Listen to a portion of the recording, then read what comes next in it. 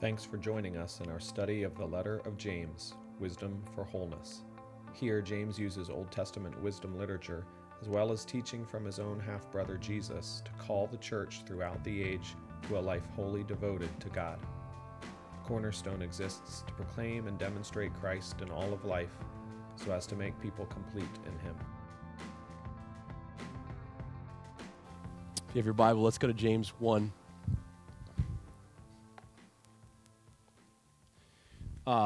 Happy Father's Day. Fathers out there, that's all you're going to get, sorry. I got nothing else for you except you need to listen up, all right? I am also a father, so I realize what I need more than anything else is the power of the Holy Spirit to change me to be more like Jesus so that I might be Christ to my wife and my children. And fathers, that's what you need too. So, happy Father's Day. Hope the rest of your kids take care of you. We're going to go to James. I'm going to read James 1 through 4, and we'll pray. James, a servant of God and of the Lord Jesus Christ, to the 12 tribes in the dispersion, greetings. Count it all joy, my brothers, when you meet trials of various kinds. For you know that the testing of your faith produces steadfastness, and let steadfastness have its full effect, that you may be perfect and complete, lacking in nothing. Let's pray.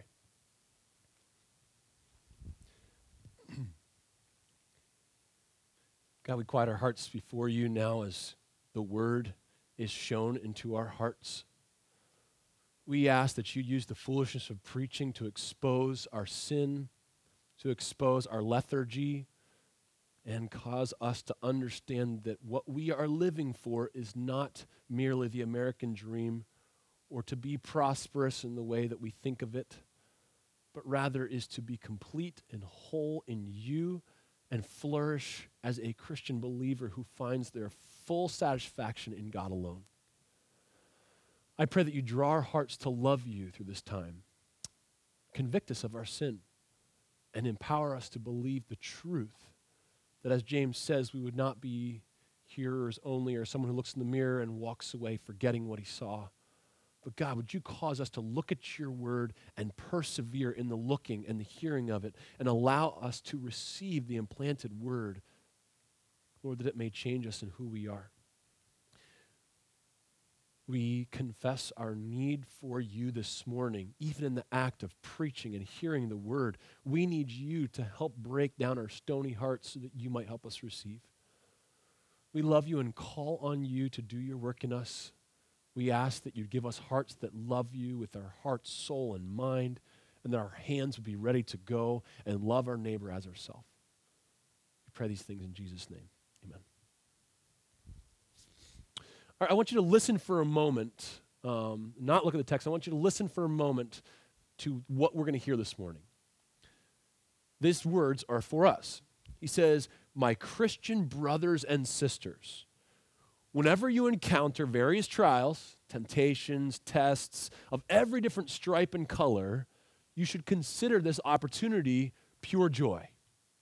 You already know that these types of encounters, the testing of your faith, work steadfastness or endurance in your life. And so, you ought to let steadfastness do its perfecting work on you so that you will be perfect and whole, lacking in nothing. James knows that real life is hard. He knows that ridicule hurts.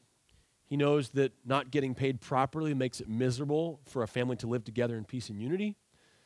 He knows that the threat of losing a job makes one anxious and defensive. He knows that each day presents new opportunities to be broken down and feel a little bit more beat down and a little more worthless as a person.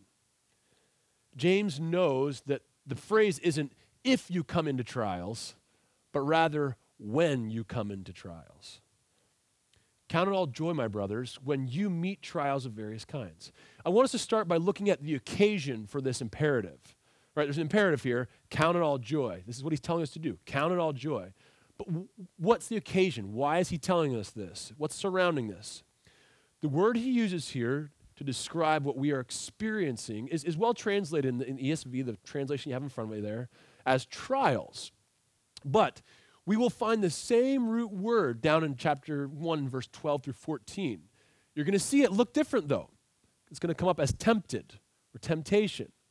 That's because the same word holds both of those different parts of speech. So that word can be called either trial or temptation. So in verse 2, our question ought to be then, if that's true, what is James talking about? Is this a trial or is this some temptation that he's discussing? Like any other question when we're discussing words and the usage of those words, we must take it into context, understand how the author is using it. What's he trying to do with these words? What is he trying to tell us so that we can understand and be communicated to? So the way to do that, especially as any reader would tell you, is to first understand the context. We're going to understand who he's speaking to, what's the occasion in that regard, and then also look at the words that he actually uses around it. That will give us all the clues that we need to know, whether we're talking about a trial or we're talking about temptation. So first, James is writing into a context, as we talked about last week, where there's a fair amount of affliction or persecution or suffering. We just learned last week that the original audience is probably under some sort of social or economic or possibly even religious persecution or suffering. James seems to use this wide and general category of the rich and of the poor, and he places those different ones against each other for specific reasons because he's trying to highlight some very real issues that are happening in this church. These issues were real, like I said, and they're accentuated to the point that James knew that it was the rich who were blaspheming the honorable name by which the Christians had been called.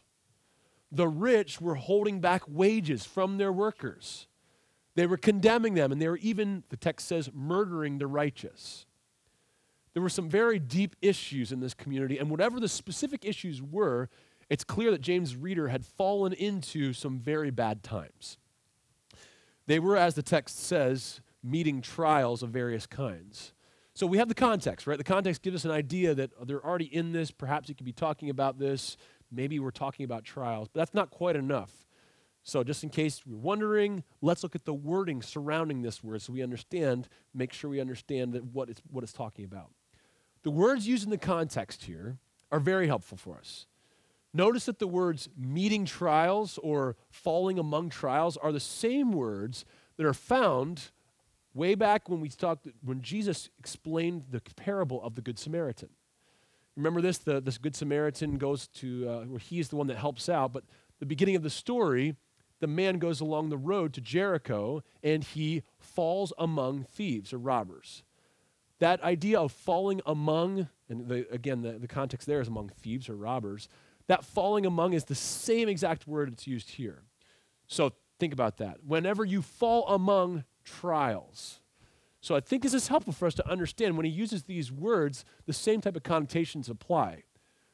The man in our story of the Good Samaritan had no choice about whether he would be treated this way. It was not his choice to necessarily be beaten up or to be taken or to be left for dead or to be robbed. Rather, it was something that came upon him. It doesn't really make sense, and it would be silly to call this a temptation. Rather, it would make a lot more sense if we called this a trial, and it fits much better to our context. And let me make a side comment. Often we talk about falling into temptation, and when we say that, we usually mean is that we have morally failed somehow. We've made a wrong choice, and we've disobeyed, and we have fallen into temptation in this way. That is not what this is talking about. We're talking about falling among trials. In other words, it's more than some sort of internal temptation that's going on. It's some sort of external pressure that may come from one specific group or possibly the world that's around us. The wording falling among trials points us to the involuntary nature then of this encounter. And it helps us to see that this is referring again to external pressures. Trials, afflictions, suffering, these will all come to Christians. They always have. In fact, trials will come to all men. It's not something that is being singled out for a Christian to have this happen to them. James is certainly highlighting Christian suffering, but suffering and afflictions are nothing new in the world that we live in. Ever since the fall, we have experienced a broken world in which we all have to succumb to the second law of thermodynamics, where entropy and decay is happening all around us. That's where it's headed. All things tend toward this. And it's a world in which the bitter root of sin is ever shooting up new sprouts of evil. It's a world in which pain and suffering, unfortunately, are a normal part of the fabric of life. As human beings, we will suffer. And as Christians, we shouldn't be surprised if we suffer even further for the Christian lifestyle and beliefs that we have. But in these trials, in this life of affliction and suffering, how is a Christian to react? How do you react when trials come upon you? What is your natural reaction to suffering or trials?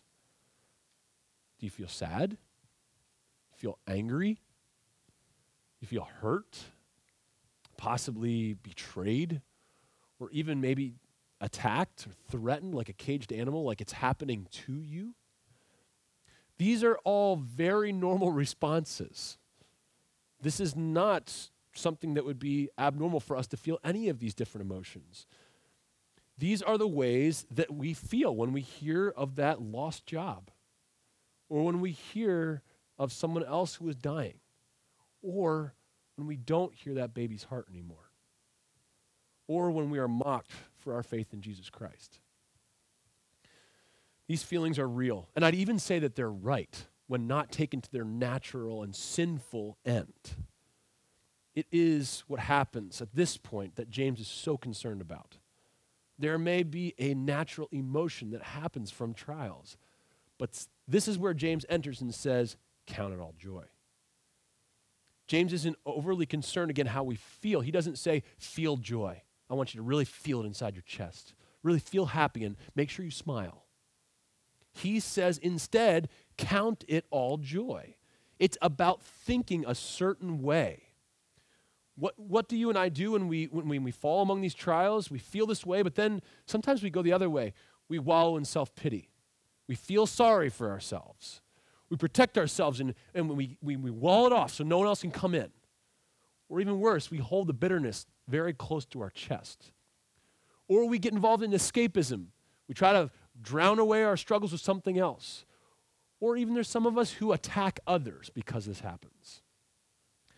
James suggests something different. And more accurately, James commands something different. This is not a suggestion. Whenever you fall among these various trials, count it as pure joy.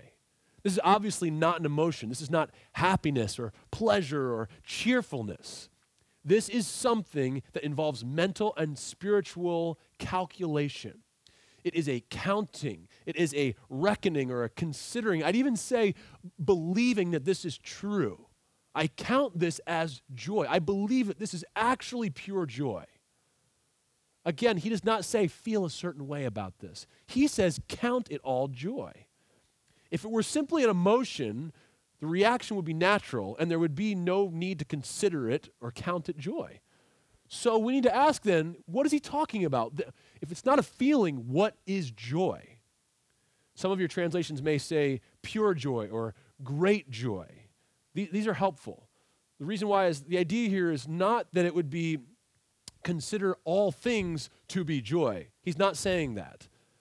All is a modifier for joy. It's James' way of saying it is pure joy. It is all joy. It is like huge joy to be doing this. It is actually that. Again, he is making sure you understand that this is where it's at. Pure, all joy, huge joy. It's not an emotion. Then what is it? The joy that James speaks of is this: a settled contentment in the God of all circumstances. Let me say it again. Joy then here is a settled contentment in the God of all circumstances. Not in circumstances, but in the God of all circumstances. It's a confident expectation of future rectification of all things. In other words, God will make all things right. It's an expectation that that is true. Perhaps the best way for us to hear this is from Jesus' lips in Matthew 5. He says in verse 11 and 12, "Blessed are you when others revile you and persecute you and utter all things of evil against you falsely on my account. Rejoice." What strange words. "Rejoice and be glad, for your reward is great in heaven. for so they persecuted the prophets who were before you. Count it all joy. In other words, the same word, except verb form, is rejoice. Count it all joy, rejoice, and be glad. Not in the circumstance, like I said, that's dumb. How would you rejoice in the circumstance? No one should seek out affliction or persecution or struggle. Rejoice in the God who is over all circumstances, knowing that he will come to gather his own people. This makes sense to our context. Remember at the end of James, he says, be patient until the coming of the Lord. He knows that there is an eschatological future. Something is going to happen where he will draw all people to himself. Very important for us to understand then to be patient because something else is coming. This is a forward-looking joy that should be a characteristic of each of our Christian lives. Now, this is reason enough. We could stop here. That's enough. But James is more practical than that. He is thoroughly pastoral in helping us understand what's actually going on in our hearts while all these trials are going on. What he is doing in us matters to him, and he's going to explain it to us and help us understand. He gives us some very practical reasons to respond as counting it or considering this to be joy. He is going to spend the next 2 verses explaining the nitty-gritty of what's happening in our own hearts as trials and afflictions come upon us. He says, count it all joy, my brothers, when you meet trials of various kinds. Listen to this. For you know that the testing of your faith produces steadfastness. Wait, I do? Yes, you do. You know this. Now, as New Testament readers, we have all the scriptures that help us understand that this is true. But James is saying, you guys actually already know this. How do we know that? Well, I'll give you a little bit of a hint. This morning, we already had one of the passages read to us. Romans 5, 2 through 5. Here, James 1, 2 through 4. 1 Peter 1, 6 through 7. All these help us understand that trials have a different end than everybody else does. When we experience trials, we have something different than those that are unbelievers. The trials are meaningless. Like, why would this happen to me? And they take nothing from it. However, Peter, James, and even Paul here is going to help us understand that the testing or a proofing of our faith leads us to steadfastness or endurance. The idea here is that encountering these various trials is a testing of our faith. And by the way, it's not just faith in the wishy-washy, like, oh, just hold on tight to your faith. No, this is thoroughly rooted in faith in Jesus Christ and him alone.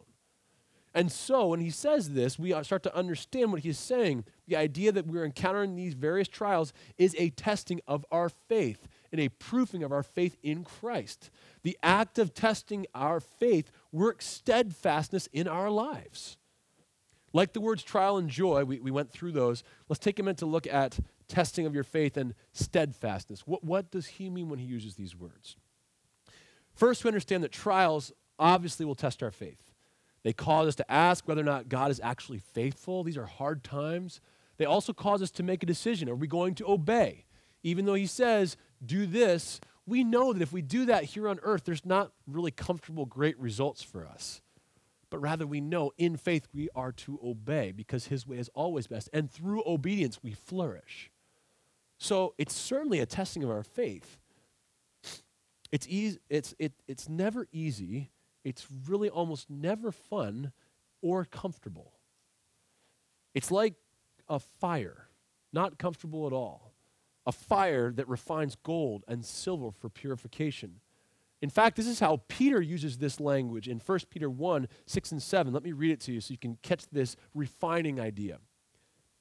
He says in verse 6, "In this you rejoice, though now for a little while, if necessary, you have been grieved by various trials, so that the tested genuineness of your faith, more precious than gold that perishes though it's tested by fire, may be found to result in praise and glory and honor at the revelation of Jesus Christ." We see the same type of idea in Psalm 12:6 and Proverbs 27:21. This idea of a refiner's fire, in other words, persecution, struggle, afflictions, producing something. Specifically that we know it's producing steadfastness. The testing of our faith through trials is a refiner's fire that purifies, strengthens, and proves genuine in the end that which is being tested. This testing of your faith then produces, the text says, steadfastness. Our question then is, what is steadfastness? We don't use that word a lot. We probably have an idea of what it possibly could mean, but let's see what Scripture says. We're not looking at it as simple patience, although some of your translations may say with patience. That's fine. That's part of it. Or maybe endurance. Endurance gets it a little bit more. It kind of helps us see there's a longevity there, and there's an endurance that has more strength involved here. But it still doesn't capture the whole idea. I like the way that one author said it. Steadfastness is faith stretched out. Steadfastness is faith stretched out over time. It's an expectant hope that endures with strength through all of life's difficulties. It is Christian grit. Not in the way that John Wayne had it. It's not based on ourselves and our own toughness, on our own leather neck ability, where all the glory goes to us and the stories about us and how tough we were. That's not what we're talking about. This is all about the steadfastness that leads, listen to this, not to the glory of us and somehow our own recognition. It is the steadfastness that leads to glory and praise and honor at the revelation of Jesus Christ. The steadfastness is a product then of not trusting ourselves, but trusting Him. In fact, what's going on is we realize that we're weak and that we can't handle the trials. And so instead, he says, count it joy, because what needs to happen in you is the testing of your faith, trusting me. Why do you think it's called the testing of your faith? There is an object to your faith. There is a reason you need faith. There is hope because there is someone to faith in, not yourself. This is not about you being strong and independent and becoming a better, more self-reliant you. That's not what this is about. You and I have no claim to what Julius Caesar said, although he incorrectly stated, I came, I saw, I conquered. Who is he anyway? A dead guy who was assassinated by a bunch of the people around him. You see, there's something far greater to live for than what we see right now and here around us. This is not about being strengthened and becoming your own best inner person. This is about being strengthened in our faith in Jesus Christ, our Lord. And this strengthening through trials and testing leads to a character then of steadfastness. Our Lord Jesus Christ uses various trials to test our faith, to work steadfastness in us for a purpose. Catch that. That's not the end. It doesn't end at steadfastness. There's more to come here in our verses. What then is the purpose of this? Look at verse 4. And let steadfastness have its full effect, that you may be perfect and complete, lacking in nothing. There's another imperative here, another command, right? Let steadfastness have its full effect. Now, this is a fine translation. It's not wrong, but I don't want us to miss something. The word that he uses here to describe, and he calls it have its full effect, is the same word that we've been talking about for the last couple weeks. Let me restate it for you so you understand. Let steadfastness do its perfecting work. What type of work? It's perfecting work on you. It's the same word that we talked about. It was perfect or mature, whole, that word teleos, when Jesus said, be ye perfect, for I am perfect, as my Father in heaven is perfect. He is saying steadfastness does a work on you. Our question, what kind of work does it do on you, James? He says, a teleos work, a perfecting work, a maturing, a making someone whole type work on you. That's what steadfastness is doing in you. And immediately, if you've been around Cornerstone at any time, for any length of time, your ears should perk up. What you mean to tell me is that steadfastness works wholeness or maturity or complete in Christ in me? That's exactly what James is telling us. James says, and let steadfastness have its full effect, that you may be perfect, same word, and complete, lacking in nothing. James is commanding us to pursue being whole in Jesus Christ. He's calling us to be perfect, mature, and as we discussed a few weeks ago, whole. Now, I want to make sure that you understand what I'm saying here. When we talk about being mature or complete, lacking in nothing, we readily admit that there is a near fulfillment and there's a far fulfillment. What do I mean by that? You've heard us talk about the already not yet type of a concept, where in promises and different concepts we see some of those things happening now already, or the near fulfillment of that. But then we also see things that have not quite happened yet. That's that not yet, that future fulfillment where it will come. There's a promise to that, and it will come, but it's not happening yet.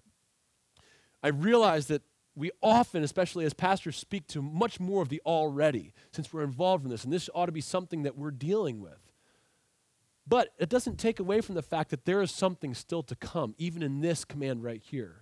As we proclaim Jesus Christ, we want to see people made whole and mature so that all of us are being devoted to God and God alone. This type of maturity and wholeness is commanded all throughout Scriptures, undivided allegiance and obedience to God and who He is. This is, as we talked back from Matthew 22, this is loving the Lord your God with all your heart, soul, and mind, and loving your neighbor as yourself. It's that idea of that your inside matches your outside. The fact that Christ has conquered your heart and that you love Him with your heart, soul, and mind produces some sort of action. You do something about it. Thus, love the Lord your God with all your heart, soul, and mind, and love your neighbor as yourself. It goes out from you to change the world like Jesus did. So, this is about heading in the same direction over and over and over again towards loving and knowing Him and being consistent to love the world. At the same time, it's important to see that we are looking to run this course into our eternal home, where we will truly be mature and complete and whole in every possible way. As we look toward our heavenly home, where we will not just be pilgrims and exiles anymore, we talked about that last week, we look toward ultimate completion then. In that day, we will lack nothing as we are with Him forever. Why is this important to mention? Why is it important to bring up like the near fulfillment and the far fulfillment? Well, we want to talk about the near, but we also all know that we struggle with doubt, we struggle with discouragement, and we realize that I still get cavities, I still get cuts, stuff still happens around us. So is this it? Is this the best that it gets? The answer is absolutely not. There is coming a day when we will be made whole and perfect and complete in Christ with Him forever in eternity. That is also glorious. And we realize that what we are doing now has a great effect on what's going there. As we trust Him, as we are found in Him, can we only be found in Him in eternity. So, we're overwhelmed by these various trials we fall into. James reminds us that Jesus is working in these trials for our maturity, our wholeness, our good, and ultimately for our completion of Christian character as we meet Him in eternity. There will be a reward for your labor, for your faith and trust in Him. Quoting Paul in his letter in Philippians, he says, I am sure of this thing, that He who began a good work in you will be faithful. He will bring it to completion at the day of Jesus Christ. So, since this stuff is true, and since our goal as a body of believers at Cornerstone is to present every man perfect in Christ Jesus, mature, whole, and we realize that what James is saying here is that you would become whole, perfect, lacking in nothing, then we ought to pay attention to his command. It makes sense that it follows that we should listen to what he has to say. If we don't, we're really like that person who looks in the mirror and walks away and doesn't care what they think, what they saw. It's on us to listen and pay attention. He says this, whenever you encounter trials, count it pure joy. James has explained it to us. He's encouraged us with the benefits. He's even shown us that it kind of matches up with our church purpose statement. But that doesn't make it any easier for us to do. It doesn't make it easier for us to count all these things as joy. Okay, good, we're good to go. Oftentimes we don't really care that it's doing us good. Testing our faith, working endurance in us, and making us whole in Christ. All these trials really hurt. All these trials and suffering, stuff that we really don't want. They're not fun, and they're sometimes just downright inconvenient to the lifestyle that we want to live. Most of us would rather not be built up in this way. We'll let the martyrs and the masochists and have all the suffering they want, but I want a nice, quiet, easy, peaceable, comfortable life. But just spoiler alert, the world doesn't work that way. There is trials, there is suffering, there is affliction. Suffering and trial will come. The question today then really is, what will we do about it? We've heard what he said. Will then we count it as pure joy? Will we really count it joy? When we look at the whole of what he said from verse 2 through 4, when we get to the end, we're like, oh yeah, I want to be made whole. I want to be made complete. I want to lack in nothing. I can see how that's a joyous thing. But what James has done is he's helped us see the connection between trials, suffering, and completion. And that's why he says, believe you me, guys, this is joyous. This is working out to your completion, to your wholeness in Jesus Christ, and eventually so that you might know me fully and complete in glory. So James's attempt here is to help us put those pieces together. Where we live is at the beginning, where the trials happen and where the working of your faith, like in that middle ugly part, where we realize it's not a fun time. It's not a fun thing to be in that and to be worked over and to be purified and to have the fire that may come into our life. We don't really like it. Will we really count it joy?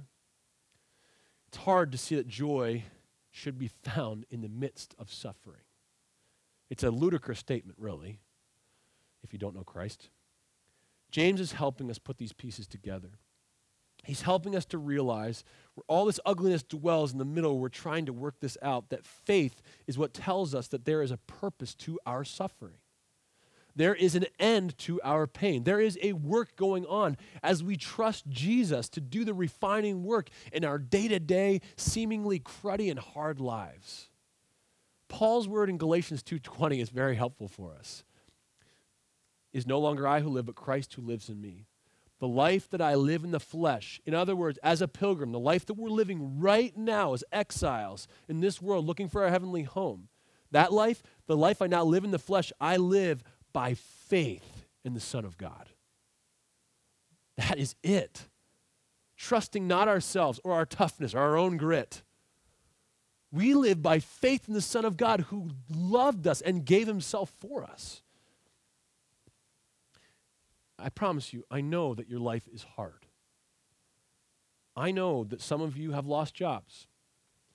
I know that some of you have been slandered by family and friends. Some of you have lost children. Some of you have lost babies. Some of you live in the constant fear that you will not be able to provide for your family or for yourself. Some of you have been treated poorly because of the color of your skin or because you come from a certain country. Some of you are mocked. Some of you have experienced cancer and all that it has robbed you of. Some of you are just downright alone. There are other things that plague you that I don't even know about. There are things that you may not tell the world and that you do hold quite close to your chest, these trials that you struggle with day in and day out. And if you don't, by the way, like the weather, it will change and you will have afflictions and trials in your life. It's just a matter of time. Do we feel then sad? Do we feel angry? Do we feel hurt, attacked? How do we feel? And more importantly, it's okay to feel those ways, but how do we respond? What comes of that? This struggle, these afflictions, these various kinds of trials. Do we do what everyone else in the world does? By these self-worshiping, self-protecting human beings, attacking others, holding bitterness close to our chest, protecting ourselves, involving ourselves in escapism, or wallowing in our own self-pity? Or, as James has commanded us, do we respond by rejoicing, knowing that even this is actually for joy, and it is joy because it's working completion in me? Do we embrace the perfecting work of faith building or faith testing in our lives because we know that it is making us whole, complete, and lacking in nothing?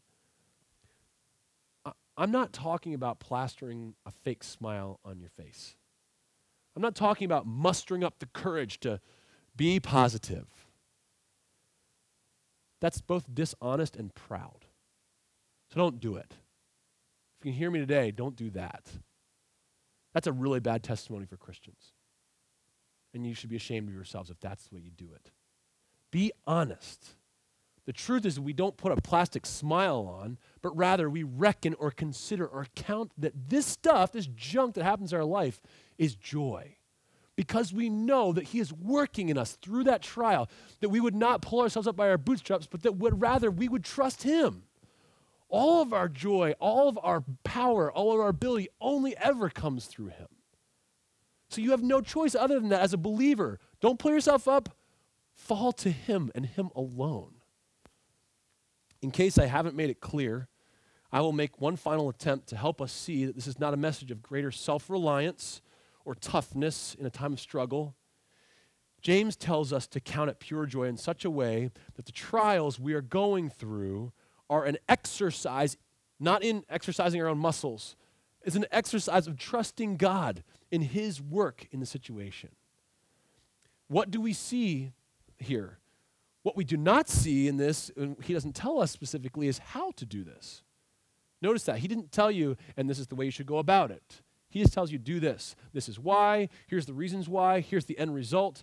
But never does he explain how we should go about counting this as pure joy. And this is my favorite part. This is what we should do as Christians, is look to Christ. James doesn't tell us how to consider it pure joy. We can kind of guess if we want to, but we can actually do much better than that. Jesus, in a time of great distress, mockery, and scorn, did not react with a cheery disposition like Mary Poppins as he hung on the cross with a plastic Christian smile. Rather, he hung on the cross in sorrow and pain and hurt. But is it possible that Jesus hung on the cross counting it pure joy? That he considered this to be joy? Is it possible that Jesus understood that what was before him was good and that there was hope and that what was actually to come was joy before him? The author of Hebrews encourages us to look to him for the answers. I love this. Hebrews 12, I'll start in the end of verse 1, says this. Let us run with endurance. Same word as steadfastness. Let us run with steadfastness the race that is set before us, looking to Jesus, the founder and the perfecter. That's that same word, making whole, perfecter of our faith, who for the joy that was set before him endured, or steadfasted, I know that's not a word, he endured the cross, despising the shame, and seated at the right hand of the throne of God. This passage works together so well with our James passage. Look how our author both uses Jesus as an example, but then also the source of strength and ability. He says, look to Jesus, our example. He is the one that saw joy that was set before him, and he endured, or he was steadfast. We too then, by faith, can see that this is pure joy, and we can then endure. We can then be steadfast, but not by our own power. Don't miss that. Again, this is not about spiritual toughness that comes from within, that you are tougher than everybody else. Look to Jesus as our example, but also look to Jesus as the only one who has given us the ability and who can work faith in you and me. He says, looking to Jesus, catch these two words, the founder and the perfecter of our faith. He is the one who gave us faith, but then he perfects or makes whole or matures that faith. Exactly what we're after.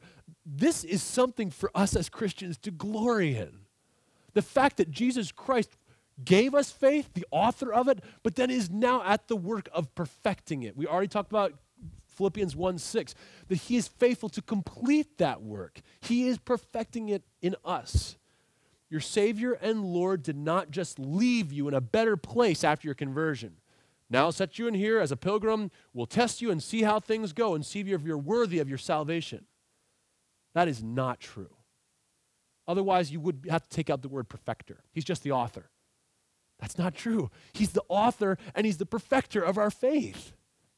He's not waiting with a stopwatch and a clipboard to see if you pass the test to qualify for heaven or not. He is the one working in us. He is the author. He is the perfecter. Praise God. Jesus does not ask us to do something that he himself has not experienced. He is truly a sympathetic high priest. We are then following in his footsteps. We suffer as he suffered. We count it joy as he counted it joy, knowing that there was a perfect and there's a perfect end in sight, and that would be filled with joy knowing him for all of eternity. Let's pray. God, we're so thankful for your word. This is not new necessarily, God, but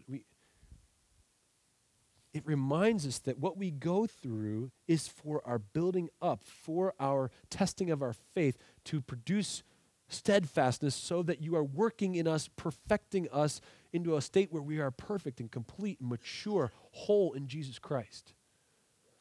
We want that to be done in our lives. That's what we want. So we ask that you would help us to count, reckon, consider the various trials that we are going through as pure joy, as your work in us. As we're sorrowful, we have not been completely destroyed. We find our goodness in you, our joy in you, and what you will do. We love you in Jesus' name. Amen. Thank you for listening to this podcast. For other sermons on the book of James and further information on Cornerstone Bible Church, please visit cbcvirginia.com.